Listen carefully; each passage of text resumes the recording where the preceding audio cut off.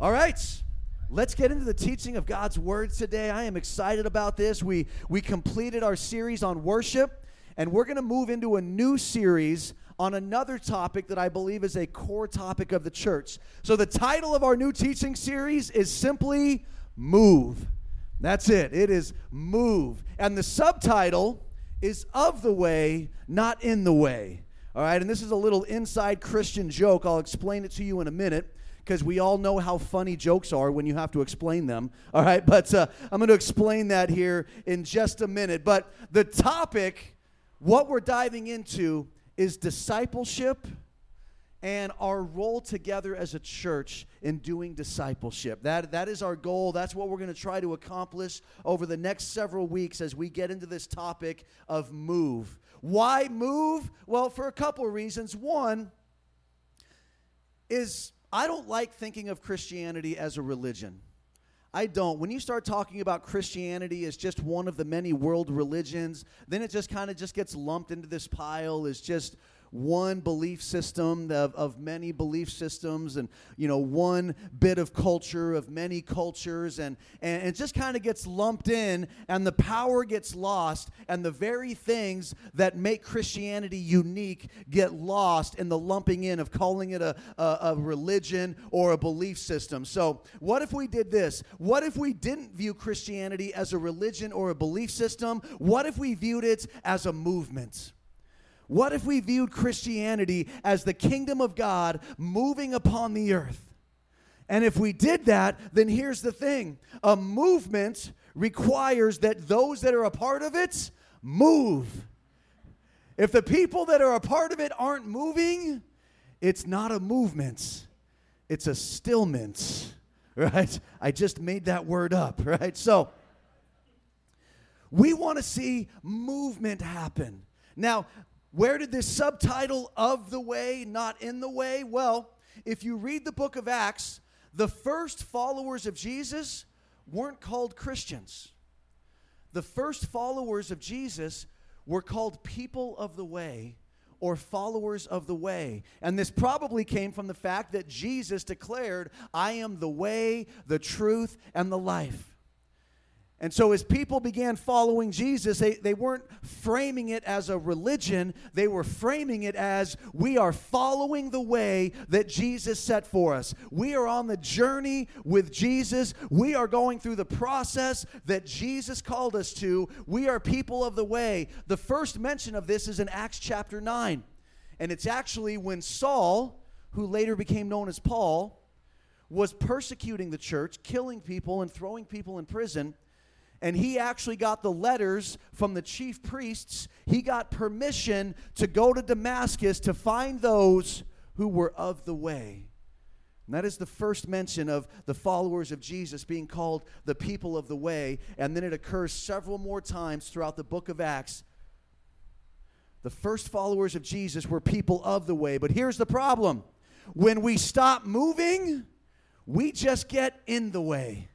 Right? So we want to be people of the way, not people in the way. Right? When we stop moving, then suddenly everybody behind us that was moving starts running into us. And I was just at Disneyland a couple of weeks ago on vacation. And of course, Disneyland is crowded.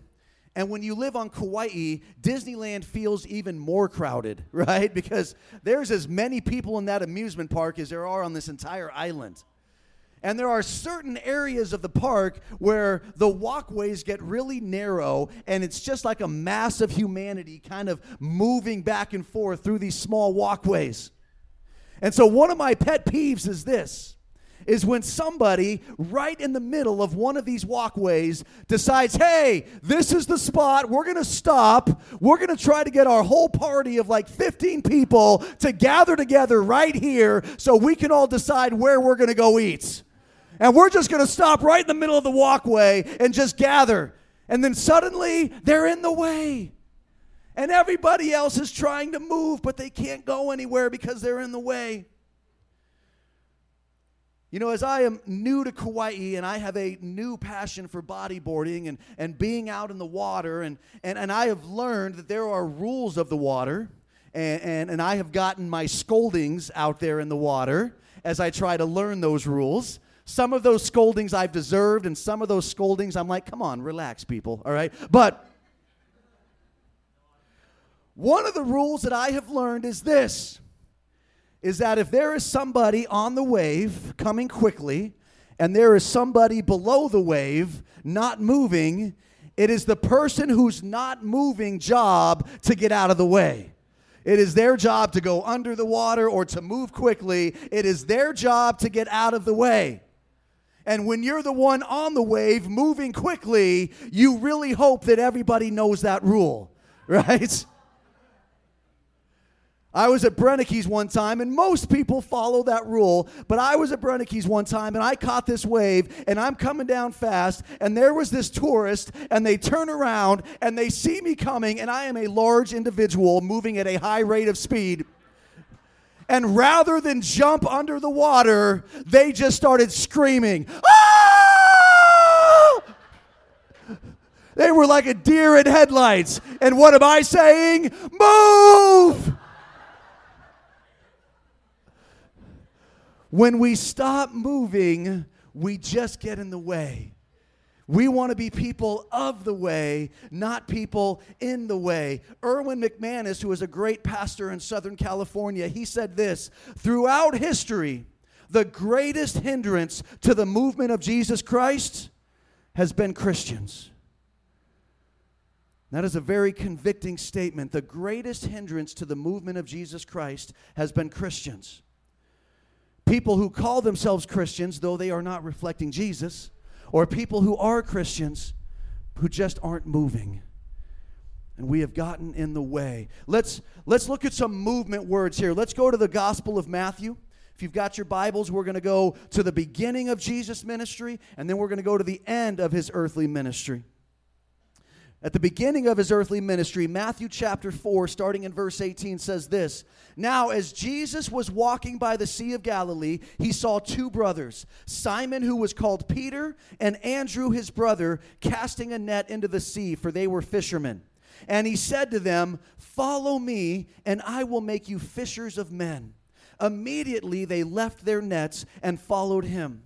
Going on from there, he saw two other brothers, James the son of Zebedee and John his brother, in the boat with Zebedee their father, mending their nets. And he called them. Immediately they left the boat and their father and followed him.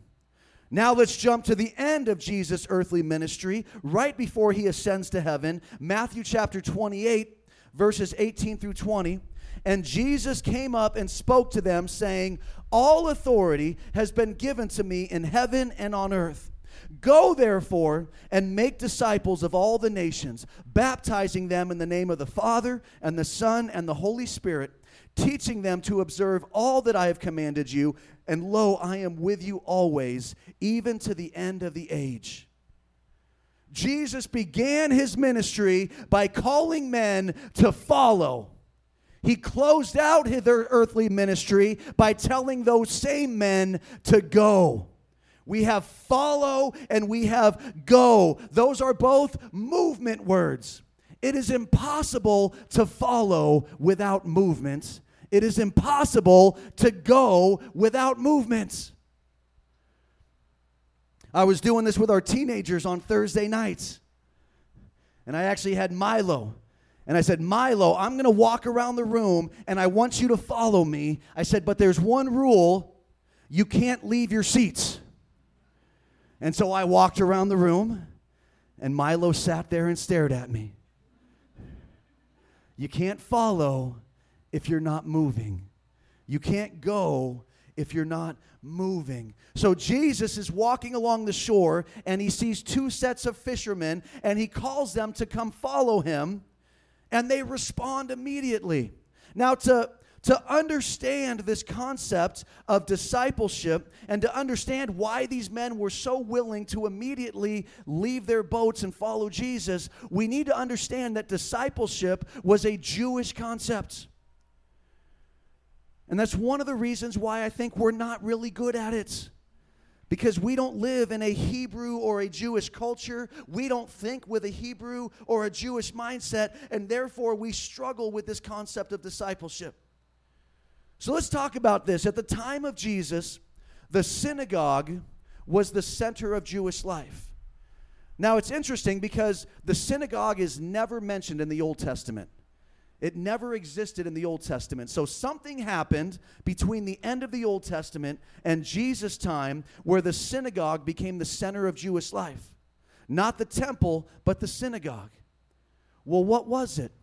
Well, after the captivity, when Ezra and Nehemiah were the leaders that helped rebuild Jerusalem and reestablish the Jewish people after captivity, they realized that straying from the Word of God was their biggest problem. That when they strayed from the Word of God, that's when they fell into sin. They started worshiping pagan gods, and then the judgment of God would fall upon them. And so they decided, we need a greater focus on teaching the Word of God. And so they developed the synagogue. And the way we do church today, thousands of years later, is still based off of this synagogue model. The synagogue was the place that Jewish people gathered to hear teaching from the Bible from one of their religious leaders. And that's exactly what we still do today in church. We gather in church so that one of our church leaders can teach the Word of God and teach the Bible. And so they developed these synagogues. The synagogues not only became the gathering place for adults to come hear the teachers teach, the synagogues also became the schools for the children. And for the children growing up in the Jewish culture, the Old Testament was the entire curriculum. Everything they did was the Old Testament. They learned to read by reading the Old Testament. They learned to write by writing the Old Testament. They memorized it. By the time they were like 12 years old, they had memorized the entire first 5 books of the Old Testament. School started when they were 5 years old. We still follow that same model today. And then when they were about 12 years old, only the most exceptional students would go on to what we call secondary education. The rest would move immediately into a trade. They'd either be a farmer, or they would be a bricklayer, or they'd be a carpenter. They would immediately move into a trade. During secondary school, the absolute best and the brightest students would apply to a rabbi to become a disciple of that rabbi. So the rabbis were the most well-known teachers, the most respected teachers. These were the greatest men in the community when it came to teaching the Word of God. And the way it worked was that if a rabbi accepted your application, you left home and you went and lived with that rabbi. So you left your family, you left your parents, and you went, and you didn't just go to school with the rabbi, you lived with the rabbi, you were with the rabbi 24/7. The rabbi became the most important person in your life, even more important than your parents. And that's why when we read things that Jesus says, they seem crazy to us, but they weren't that radical when Jesus was saying them. In Matthew 10:37, Jesus says that you've got to love me more than you love your mother or father. And we're like, man, that's pretty radical. Not back then. They understood that the rabbi was the most important person in your life. In Luke chapter 14 and verse 26, Jesus said, if you want to follow me and you don't hate your mom and your dad and your brother and your sister, then you can't follow me. And we read that and go, wow, that sounds kind of crazy. Well, we need to understand in the Hebrew language, the word hate doesn't mean what we think it means today. It just means love a little less. So he's saying, if you want to follow me, your mom, your dad, your brother, your sister, your spouse, your kids, you need to love all of them a little less than you love me. And this made perfect sense in Jewish culture because when you became a follower of a rabbi, that rabbi became the most important person in your life. And you didn't just learn the Bible from them, you learned their entire life from them. You saw how they lived in their quiet times. You saw how they treated their wife. You saw how they treated their children. You saw how they interacted in the community. You saw them in public and you saw them in private. You learned everything about their life. So when you heard that one of the great rabbis was coming to your community and you were one of the best and brightest students, you put your whole portfolio together and you went and you presented your portfolio to the rabbi and you said, Rabbi, may I follow you? And most of the time, the answer was no. And when the answer was no, your education was pretty much over. It was time to go learn a trade. It was time to go be a farmer or a bricklayer or a carpenter. But if the answer was yes, come follow me, you left everything and followed them. And then listen to this. What was the goal of Jewish discipleship? The goal of Jewish discipleship was to become like your rabbi in every way. It was to become like your teacher in every way. It wasn't just to learn the Bible. It was to become like them. In fact, they didn't have any other books, right? They just had the Bible. And so when your rabbi taught something, you memorized their teachings. So that when you went to teach it, you could just teach it almost word for word like your rabbi, because that was your goal, was to become like your teacher in every way. And that's why when we read the Gospels, and they wrote the Gospels some 30, 40 years after Jesus spoke, that they were able to write his sermons out word for word. Why was that? Because that was the normal part of Jewish discipleship, was to memorize everything that your teacher taught. Here's one quote that says this: "A student learns what his teacher knows, but a disciple becomes what his master is." Let me say that again. A student learns what his teacher knows, but a disciple becomes what his master is. So when Jesus was walking along the seashore and he saw these fishermen and he said, "Come, follow me," they knew what that meant. This was a respected rabbi who was choosing them. And Jesus was going against all of the cultural norms because, number one, he was choosing them instead of them applying to him. And number two, these were not the best and brightest students. These were fishermen, which means they had given up on their education. In fact, later in the book of Acts, the people marveled. They said, "How are these uneducated men turning the world upside down?" He didn't choose the best and the brightest. And can we all say, praise God, that Jesus doesn't choose the best and the brightest? He chooses us. And immediately they were willing to follow him, to become his disciples. And so if the concept of Jewish discipleship was to become like your teacher in every way, then could we say this, that the concept of New Testament discipleship is the process of becoming more and more like Jesus in every way? That is our goal. It's not just to learn knowledge. It's to become more and more like Jesus in every way. So I broke this down into 3 thoughts. New Testament discipleship. The first thought is this: that we would be a people that are growing in our knowledge of Jesus. We are growing in our knowledge of Jesus. And that happens in 2 ways. One, it happens intellectually. We study the Bible, and intellectually, as we study the Bible, we know more and more about Jesus. The second way is through intimacy. Through relationship with Jesus, we get to know him more and more. And that happens through our spiritual disciplines of having quiet time, learning to hear the voice of Jesus, talking with him, spending time with him, getting to know his heart and his character. So the first aspect of this idea of discipleship is that we grow in our knowledge of Jesus. The second aspect is this: that we reflect that growth through changes in the way that we live. That the more we get to know Jesus, it's going to create transformation. The way we live is going to change. We're going to see changes in our behavior, right? We're going to see negative behaviors that we struggle with start to decrease. We're going to see positive behaviors start to increase. We're going to see changes in behavior. How about changes in our emotions? Right? If we struggle with anger, that's going to start to change, and we're not going to be so angry anymore. If we struggle with anxiety, we can begin to change and not struggle so much in that. How about changes in our priorities and motivations? The things that used to motivate us don't motivate us anymore. There's a new purpose. There's a new passion that motivates us. Our priorities begin to change. Where we invest our time and the things that we consider to be most important in our life begin to change. Changes in our disciplines. That we begin to discipline ourselves in a new way to study, to pray, to worship, to spend quiet time. Our disciplines begin to change. How about changes in our relationships?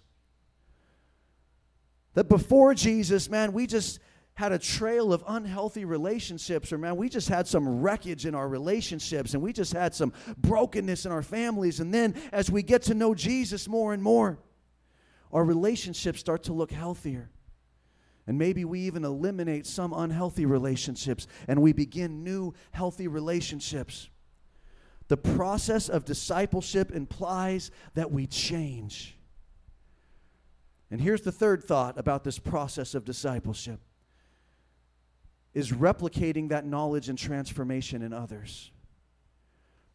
This is where movement really takes hold, is that all of that flow of information and all of that flow of transformation doesn't stop with us, but it continues to move through us as we replicate that in others.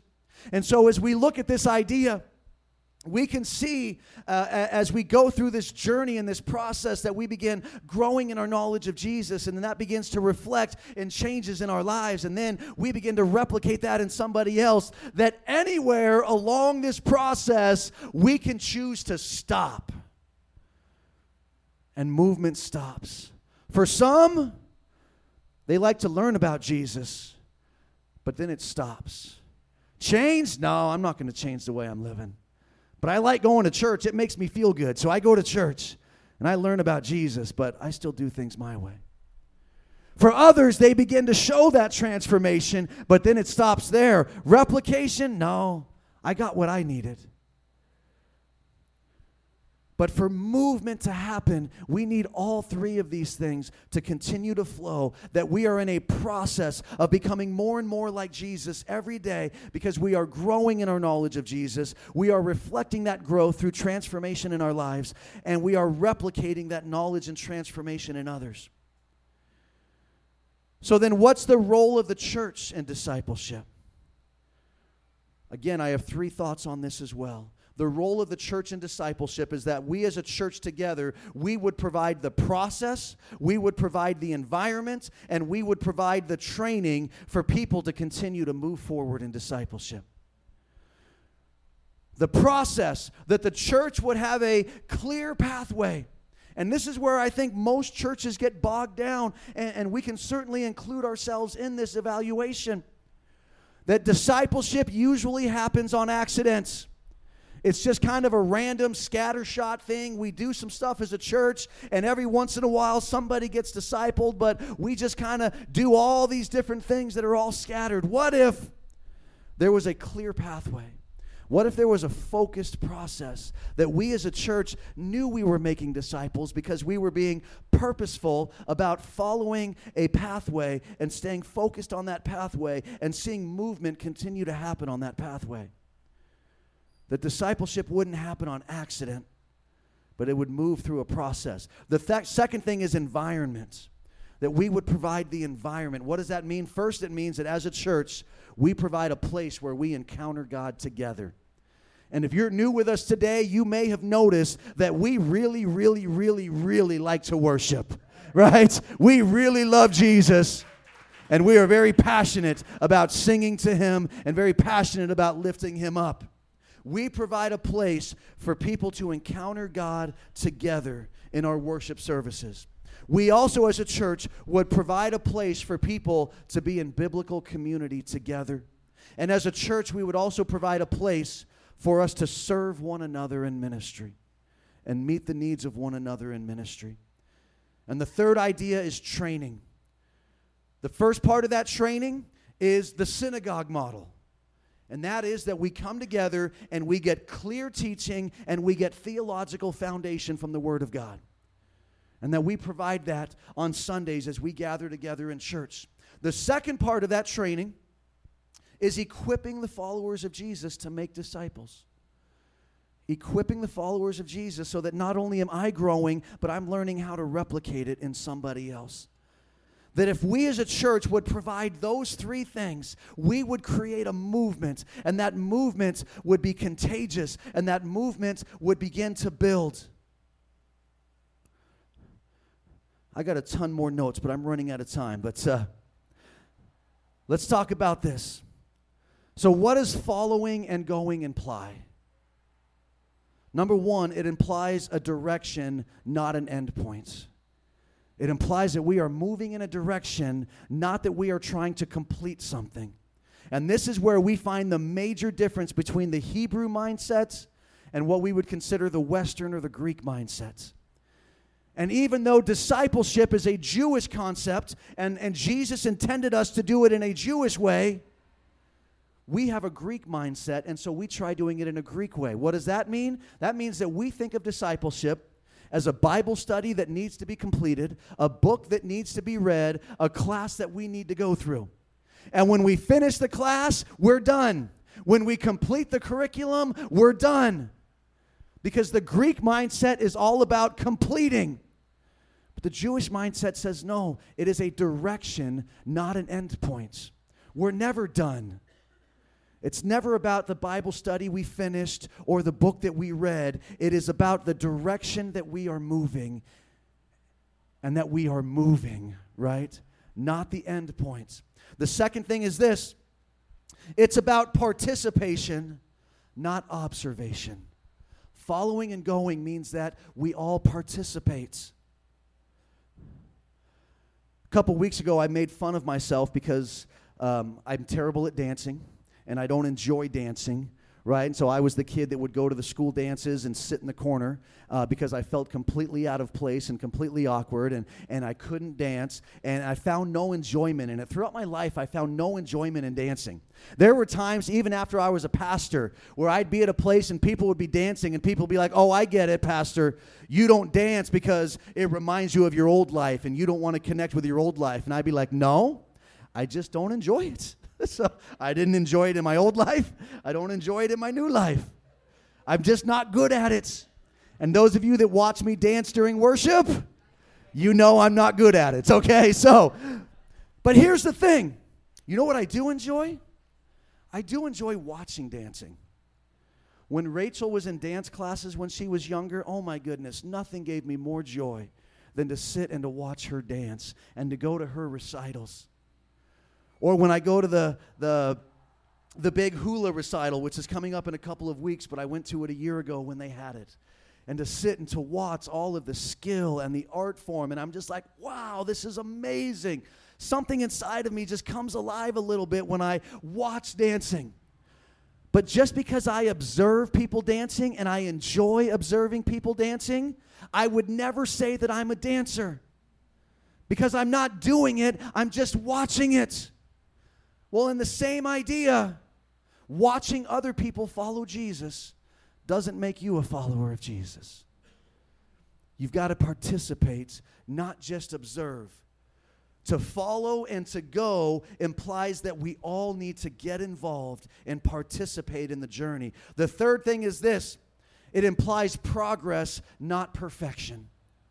This is a process that we are on. It is a process of becoming more and more like Jesus in every way. It is not a snap of the fingers and suddenly we're perfect. It's not a snap of the fingers and suddenly we're a reflection of God's glory. No, it is a process that we are on of becoming more like Jesus. That means we celebrate progress, not perfection.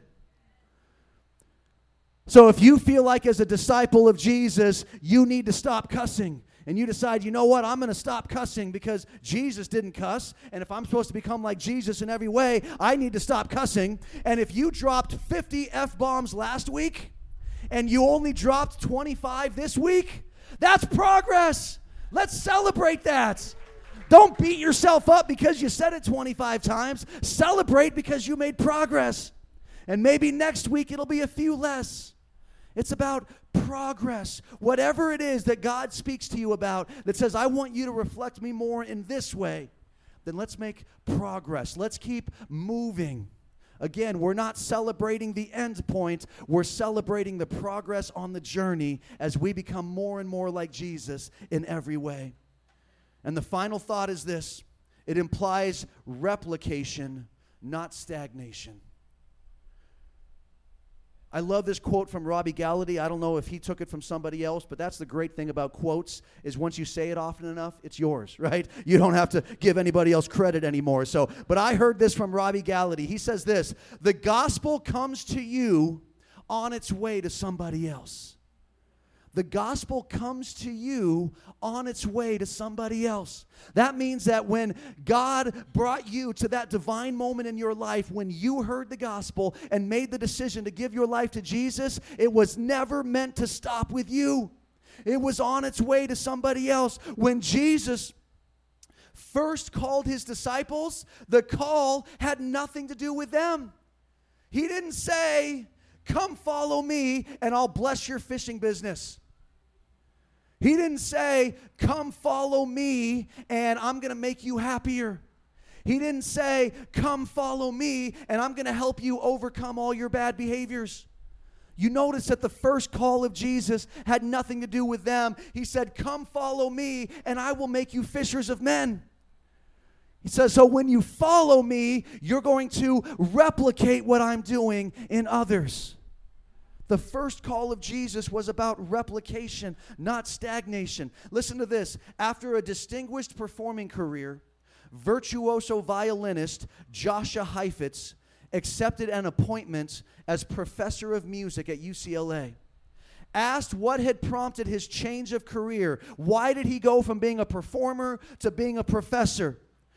His reply was this: violin playing is a perishable art. It must be passed on as a personal skill, otherwise it will be lost.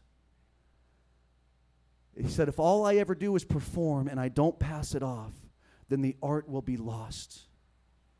And if the gospel is only about you and you never pass it on, then the art of the gospel will be lost. It is about replication, not stagnation. I'm going to invite the worship team to come back up today. Thought of a lot of different ideas of how I could talk about stagnation, but the one that's on the forefront of my mind, because I am learning the joys of living in a very moist, humid environment, even more so right here with our house surrounded by trees in the jungle, is this idea of mildew. All right? And we have battled mildew in our house. We've bought different products. We're trying different techniques. We're doing everything we can to keep the mildew at bay. But one of the places I've noticed it is in our closet. And so, of course, we bought a dehumidifier and stuff because we're trying to get all the moisture out of the closet. But what I noticed is this. The clothes that I wear all the time don't get mildew on them. The stuff that I don't wear for a few months, that's where the mildew shows up. I've got a bunch of hats up on a shelf in my closet, and I've got 2 or 3 hats that I wear all the time. Those are my favorite hats. Those never get mildew on them. It's the ones that just sit there that get mildew on them. In our Christian faith, guys, if we just sit there, we're going to be some mildewy, moldy Christians. Whew. Nobody wants that. Nobody wants that. Let me finish with this, and I'm going to call you guys to some movement here today. 2 authors, Helen Landau and Pamela Girk, they wrote a book called Movement Stories for Children. And this is what they said. They said, young children in particular have a nearly insatiable desire for movement. Witness the desperate striving of a toddler to take his or her first step, the breathless, active bodies of children on a playground, or the constant squirming of students confined to a desk at school. And you will see how powerful the drive towards movement can be. But all too soon, we expect children to suppress the urge to move, to sit still, be quiet, stop fidgeting, pay attention. Many educational systems in particular seem to operate from the viewpoint that unless children are sitting still, solemnly facing the teacher, they are not learning. Children are born with the drive to move, and we feel like the best way we can mature them is to get them to stop moving. Maybe instead we should learn from them. We should be inspired by them. Even a little baby, when it first starts to figure out its muscles and it can't even hardly sit up yet, what does it start doing? Squirming along the floor. And where does the baby go? Right where you don't want it to go, right? Let me squirm right over to the top of the steps. Let me squirm right over to the electrical outlet. Right? Let me squirm right over to the television set and start, you know what I mean? They squirm right where you don't want them to go. But they start squirming. And then when they get decent at squirming, they get up on their knees and they start crawling. And then they get up on their feet and they start walking. And then everywhere they go is running. You ever notice that? You ever imagine what life would be like if adults were like that? If we just ran everywhere that we went? Hang on, I got to go to the store. All right, and we just run. Children just constantly move. And then what happens? We get older. Our lifestyle gets more sedentary. We start watching more television. And then our bodies start to break down. And then we just don't enjoy moving. Moving hurts a little bit, and it's uncomfortable, and I would rather just not move. It's the story of life. But for some of us, it could also be the story of our faith. That when we were young in our faith, all we wanted to do was move. All we wanted to do was run. We just wanted to do things for Jesus. And then as we got older in our faith, we just got a little more sedentary. And we just stopped doing things for Jesus. And we just kind of slowed down. I want to call us today to come back to Jesus like children. To come back to Jesus with a new passion to move, to come back to Jesus with a new excitement for discipleship and what it might look like in my life and what it might look like as I replicate it in other people's lives and what this church might look like if it becomes a movement, what this island might look like if it becomes a movement. I want us to restore our passion for movements. Will you stand with me today? I'm going to ask you, we're just going to go into a song. We're not going to sing for a long time because we've gotten kind of late in the service here. But we're going to sing a little bit. But I'm going to ask you to do this. I'm going to ask you, as we begin to sing, if you're at a place where you say, you know what, I'm tired of being sedentary. I'm tired of getting a little mildewy. I'm tired of feeling like I'm in the way a little bit, and I want to start moving. I'm going to ask you as a declaration, as a prophetic act, I'm going to ask you simply to get out of your seats, to get out of your rows, and to move forward. Just that small movement from where you're sitting to the front, just as a declaration to say, yes, I'm ready to start moving. And you say, Pastor, but we don't know what we're signing up for by coming forward. That's okay. Simon and Andrew, James and John, they didn't know either. They just left their nets and started moving. They figured out along the way what it was really all about. If you're ready to move today, I'm going to invite you to move and let this be a prophetic act. Let it mark the beginning of a new movement of discipleship, a new movement of people being won for Jesus, taught the things of the Lord, a change in their lifestyle, and the replication will continue. Let it begin. Thank you, Jesus.